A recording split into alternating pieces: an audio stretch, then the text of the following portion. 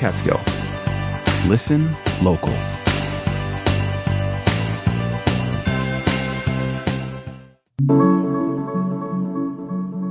Good evening and welcome to Radio Catskill, the local edition, live from our studios right here in Liberty, New York. Welcome to the local edition. I'm your host, Jason Dole. We got our weekly news roundup with the River Reporter.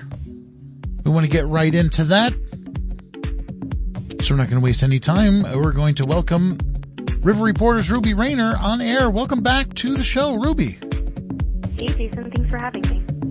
So, starting off tonight, you're bringing me news that I had not heard yet. I guess the Commonwealth of Pennsylvania has actually passed a budget. We just had Spotlight PA on in the past week talking about this, that they took a long time to pass it and the clock was kind of ticking on this. Is that the case? Is this the full budget, or there's still some things that remain to be seen? There's always some things that remain to be seen, but yes, Pennsylvania lawmakers closed out the year by ending a 5.5-month-long impasse over budgetary issues. And the divided legislature sent a spate of bills to Governor Josh Shapiro's desk, who commented on the importance and signed the mix of Democratic and Republican priorities finally into law. Okay. And anything notable in what passed? Definitely. One thing just interestingly is that Pennsylvania is quite unique in that they're the only state in the country with a divided legislature, with one chamber led by Democrats and another chamber led by Republicans. So Governor Josh Shapiro was very eager to point out that this was a bit of an explanation for the challenges that were faced along the way of coming to a kind of consensus.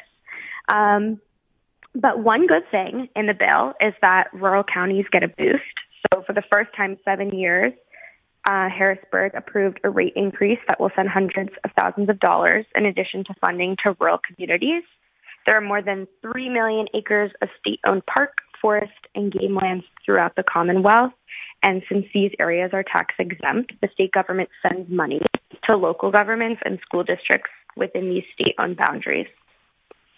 So that's one kind of increase that was relevant to Wayne and Pike County areas. And in addition to that, there's funding for community colleges and public libraries who are anxiously awaiting the budget, and I think are feeling a bit of relief that they got through with that extra funding. Yeah, that's something that we heard about last week in covering this story, that I guess part of the ways that they had almost a 6-month delay to make that even possible is they agreed on some things, but there was other things that they had not reached consensus on, and that left things like the schools and libraries in the lurch. Yeah, and I think it was really stressful because that money is obviously necessary for the library and the community colleges to continue to function and provide the resources that they do to the community. And the year's ending, people are trying to plan for the next year. And if any of these organizations are like regular nonprofits are doing fundraising, you got your end of year fundraising. It's really hard to plan ahead if you don't even know where the rest of the funding for this year is. But I just bring it up because I think it's funny to a certain extent, but also a little bit telling that it wasn't the end of the year that was the deadline for these folks, these legislators in Harrisburg. It was not some other guideline or ticking clock that they have legislatively or something in their constitution. It was, in fact, that they had to fix their ceiling. And the repairs are scheduled to start soon, and that's going to make it so they can't do anything for a few months. And that's what got them to finally make this happen. Did you know that part of it? No, I didn't. Yeah, leaking ceiling. They got to make repairs to the ceiling because of the leaking roof. So there you go. And our Spotlight PA reporter that we spoke to spoke to legislators about this, confirmed that the leak is real, that it wasn't just made up by one party or the other. There was a bipartisan agreement on the need to fix the ceiling. That's something you can build consensus around. Yes, that is actually what the whole home repairs program. I know that. Yes, the leaking ceiling. Well, maybe it was a karmic leaking ceiling actually in the end, especially for libraries and community colleges. Well, from leaking ceilings to sewer and water rates, what can you tell us about what's going on in Tustin? Yeah, so in Tustin, sewer rates are going up, and that was approved in the last Tustin Town Board meeting. And I think it's important to point out that this is happening in a lot of different towns. Sewer systems that were built maybe 10, 15 years ago are now not in code with stricter New York State sewage regulations. And so these towns are kind of scrambling to have to fix their infrastructure. And in order to fix it, they need to find money to fix it. And so we get our sewage rates raised. Some residents, especially in commercial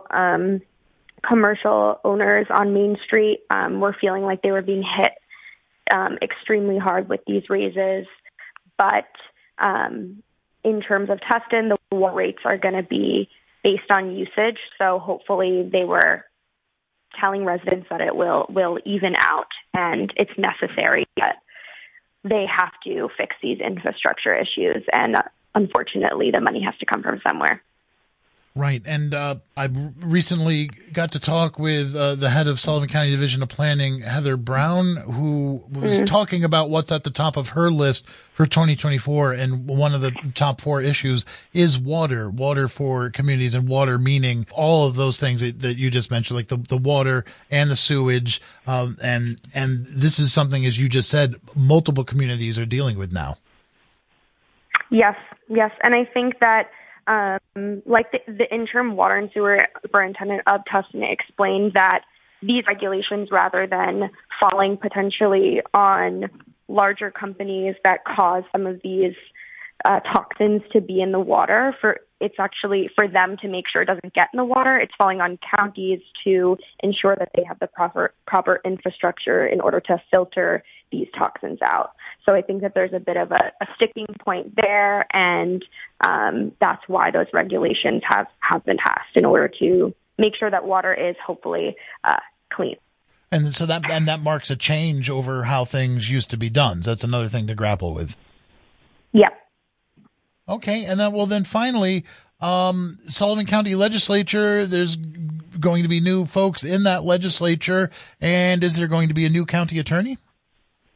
Yeah, to be seen. The Sullivan County Legislature posted on their Facebook that they're looking for a new county attorney.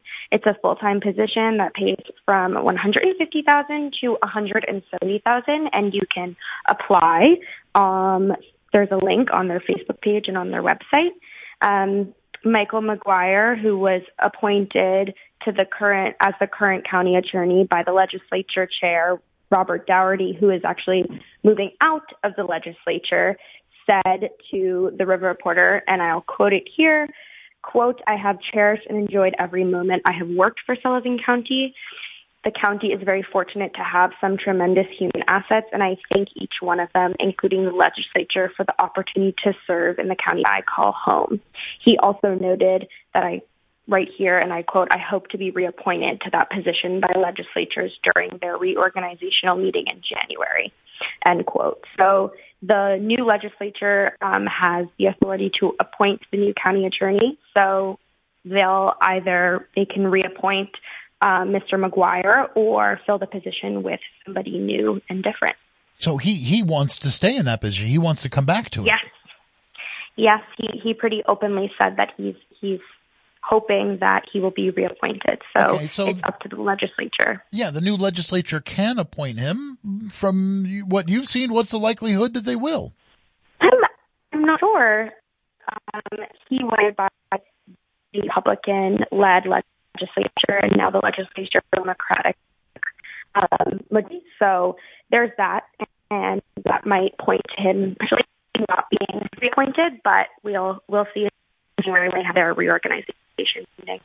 Right, because this is a fairly straightforward story on the surface, but there's a lot of some of the most contentious county politics specifically surrounding this county attorney position, and that's kind of what's going on behind the scenes. Yes, and I'm I was surprised to see actually that he really wanted to be reelected. I was a little surprised too. That's why I asked you a little bit more about that, because I was like, oh, really? That's so, hey, that's why we have you on. It's to bring us news. I'm happy to do it. Okay, well, I think that's going to do it for us for this week. But next week, Ruby, we're going to do a full episode of Local Edition together as we do our year-end wrap-ups with all of our local news partners. And you want to dive in pretty deep on one of the biggest stories of the year, correct? You want to tell folks what that's going to be? Yeah, I'm really looking forward to giving listeners a in-depth look at our housing coverage that we've done over 2023, discussing the major components of what's going on with housing on both sides of the river in Pennsylvania and New York. Okay, well, I look forward to that conversation. But for now, I will say have a good night, but also have a happy Christmas and hopefully happy holidays and happy time off here at some point. Yeah, you too, Jason. Happy holidays. You're listening to The Local Edition, winner of Excellence in Broadcasting Awards from the New York State Broadcasters Association. Radio Catskill. Listen local.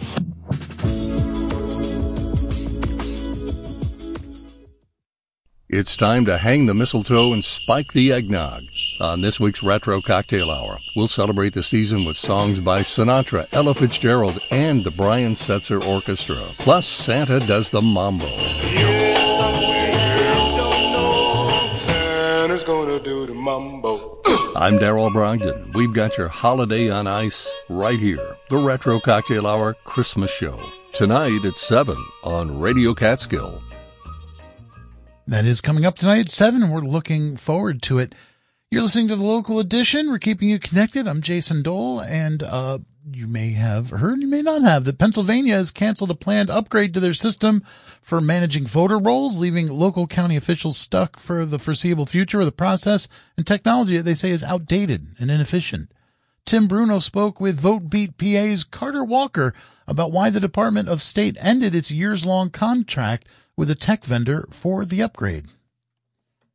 So in 2019, the state started looking for a company to replace its voter roll management system, which is called the SURE system, because it had been implemented in 2003, and technology had advanced since then and just made the system buggy and outdated for election administrators' needs. So they found that company in 2020, a company called BPro, and started that project. But as the project went on over the past couple of years, it became clear that the company wasn't going to be able to meet the standards that the contract had set out. Deadlines started being missed, and there was supposed to be a rollout earlier this year, but that didn't happen. So I think when the state saw that this project just was not moving forward as it should have been, they decided, okay, I think we just need to cut our losses here and start again from scratch. Did officials comment on exactly why the contract was terminated? They have just said some version of that, the contractual standards weren't being met or the deadlines weren't being hit. There seems to be some kind of mutual settlement agreement that they would part ways and not say exactly what the disagreement was. So that's not entirely clear.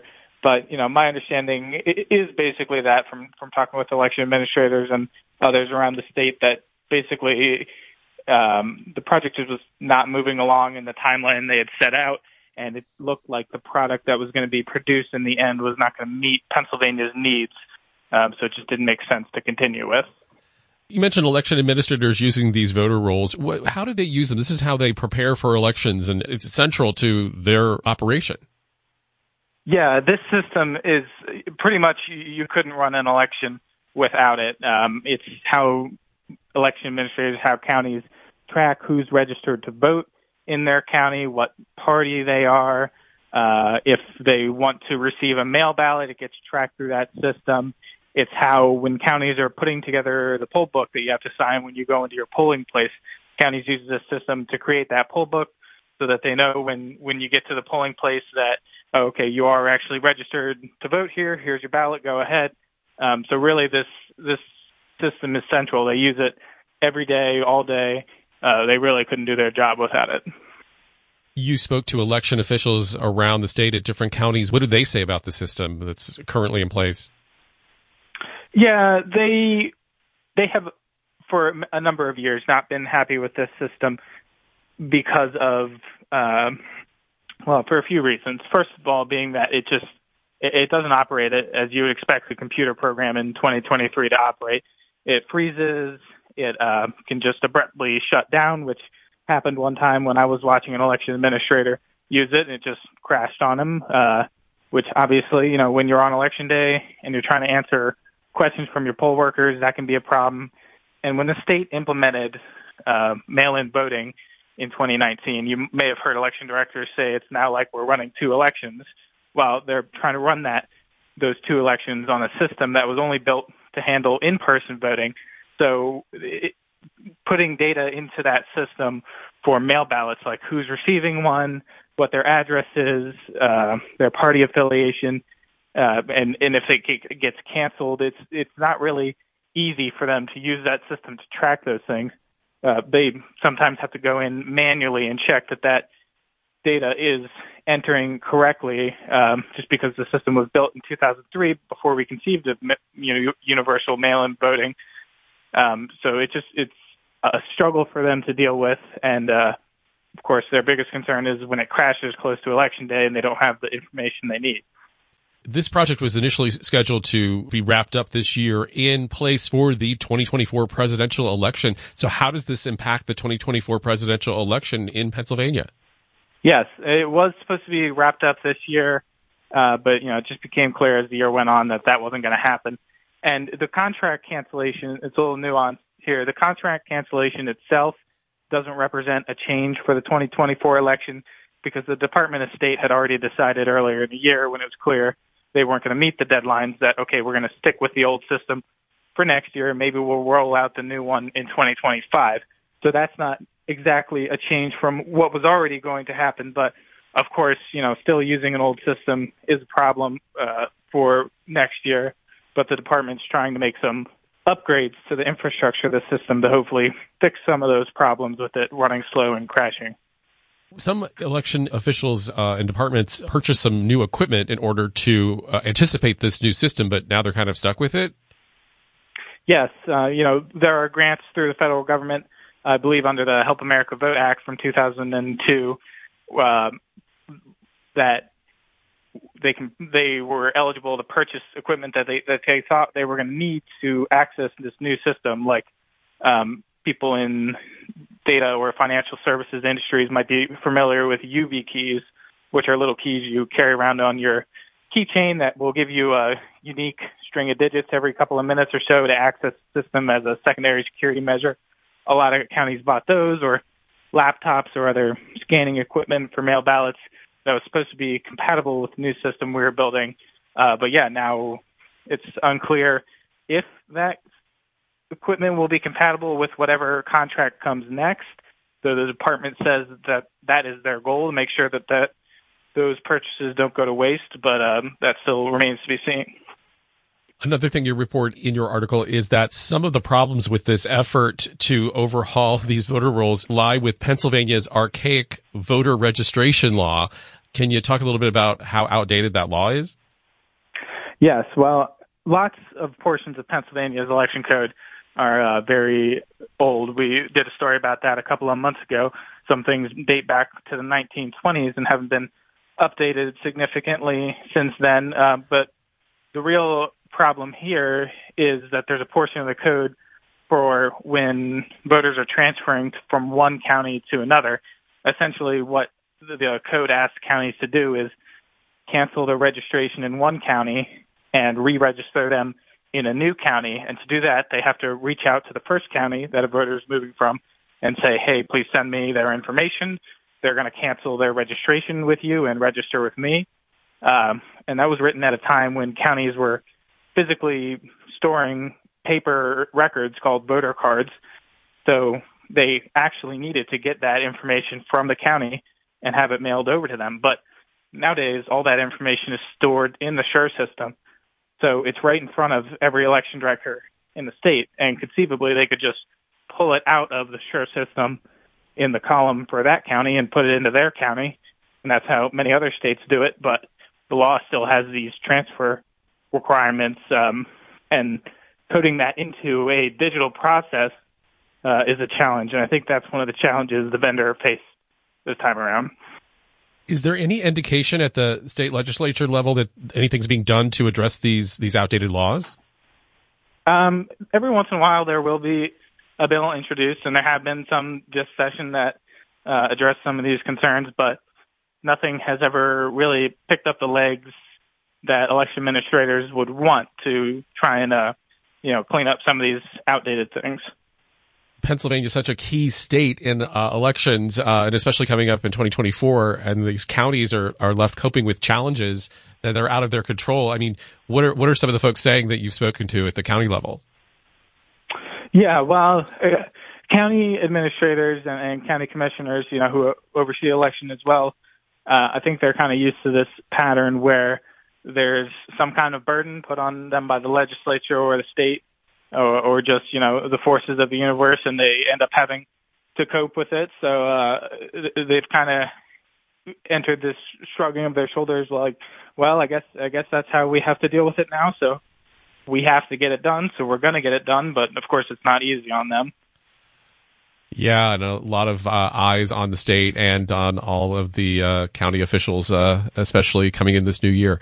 We've been speaking with Carter Walker of VoteBeat. VoteBeat is the nonpartisan website for local reporting on elections and voting. And we're talking about the Pennsylvania Department of State canceling their contract for an upgrade to the state voter roll management system.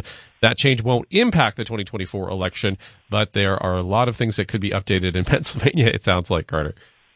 Yes, definitely. All right. Well, I'm sure we'll be talking to you as the year rolls out with this big election year. Carter Walker, VoteBeat. Thanks for joining us. Thank you. And thank you, Tim Bruno. Remember, you can hear Tim every morning at 10, weekday morning at 10 on Radio Catskill. Finally, on the local edition tonight, Assembly member Aileen Gunther represents New York's 100th district. She spoke with Patricio Robayo, taking a look back at 2023 and a look ahead to the new year. Last year, I passed 13 bills that passed both in the Senate and the Assembly. I was the prime sponsor. There's one that's for Donate Life registration. It's really important to so many. There were taxes that Sullivan County wanted me to make sure that I passed relating to orders not to resuscitate, those kinds of things. Provides information about Medicare Part B, designation by a general hospital of persons to identify infectious diseases. So I did a lot of two House bills, and I'm waiting for the governor to sign them. She's going little by little, and hopefully mine will be signed. Yeah, seems like last year was a very, very busy year for you. And then the other thing is I'm the chair in New York State, in the New York State Assembly on mental hygiene, and we were able to get an increased amount of money to deal with the issue all over the state of New York, which is very important. I'm still chair of mental hygiene and plan to continue to make sure that people have access to care, access to beds, which is very important across New York State. A lot of the mental health beds have been closed, but at this point we need beds for children and that we provide for them. It really, you have to do observation to make sure the efficacy is there. That's something else I'll be working on, making sure that medical insurances pay the length of stay that is necessary. So this is the current projects you're working on now, heading into the new year? It's ones that I've been working on last year and this year. And as in a go-forward motion, we can see that there's an increase in the number of people that are having issues with mental health. And the fact is that the length of stay and the beds sometimes are not available, and especially for children. And I think it's very important. Do you think mental health was the big issue for 2023 for your office? Yes, it was. Yes, it was. We've had parents that called and with children that need access to like a psychiatrist there. They're usually the ones that order medications, and the waiting list is tremendous. The access to care is tremendous in our community. A lot of families are taking their children to pediatricians, but the therapeutic intervention is so very important, and takes a very long time to get what you need. Yeah, no, absolutely. And it's a real crisis across New York State. It really is. And when they talk about the pandemic, is that what's going on? We're not really sure exactly why there's an exacerbation of kids and adults that are experiencing mental health issues. Looking ahead in 2024, I'm assuming we'll continue to work on it into the new year. What other initiatives are you looking ahead? I just was on a long conference call about housing, and there's a real housing issue in our community. We're paying $2,100 a month for someone to stay in a hotel, and from the county. And right now we had a very long talk about housing in our community and the reimbursement for housing, etc. And there's something that really has to be done. We cannot have children in hotels for months upon months, and we're paying over $2,100 a month to some of these hotels for a one-bedroom or one-bedroom and a little tiny kitchen. $2,100 a month. It's ridiculous. It really is ridiculous. I mean, I always hear talk about Sullivan County doesn't have a shelter. Do you think having a shelter in Sullivan County would help alleviate some of the problems that we are having with housing? If there are people that are out in the cold, we do have a place for them to go at this point in time. And Kathy from the Federation is in charge of that. But we need housing. We need affordable housing.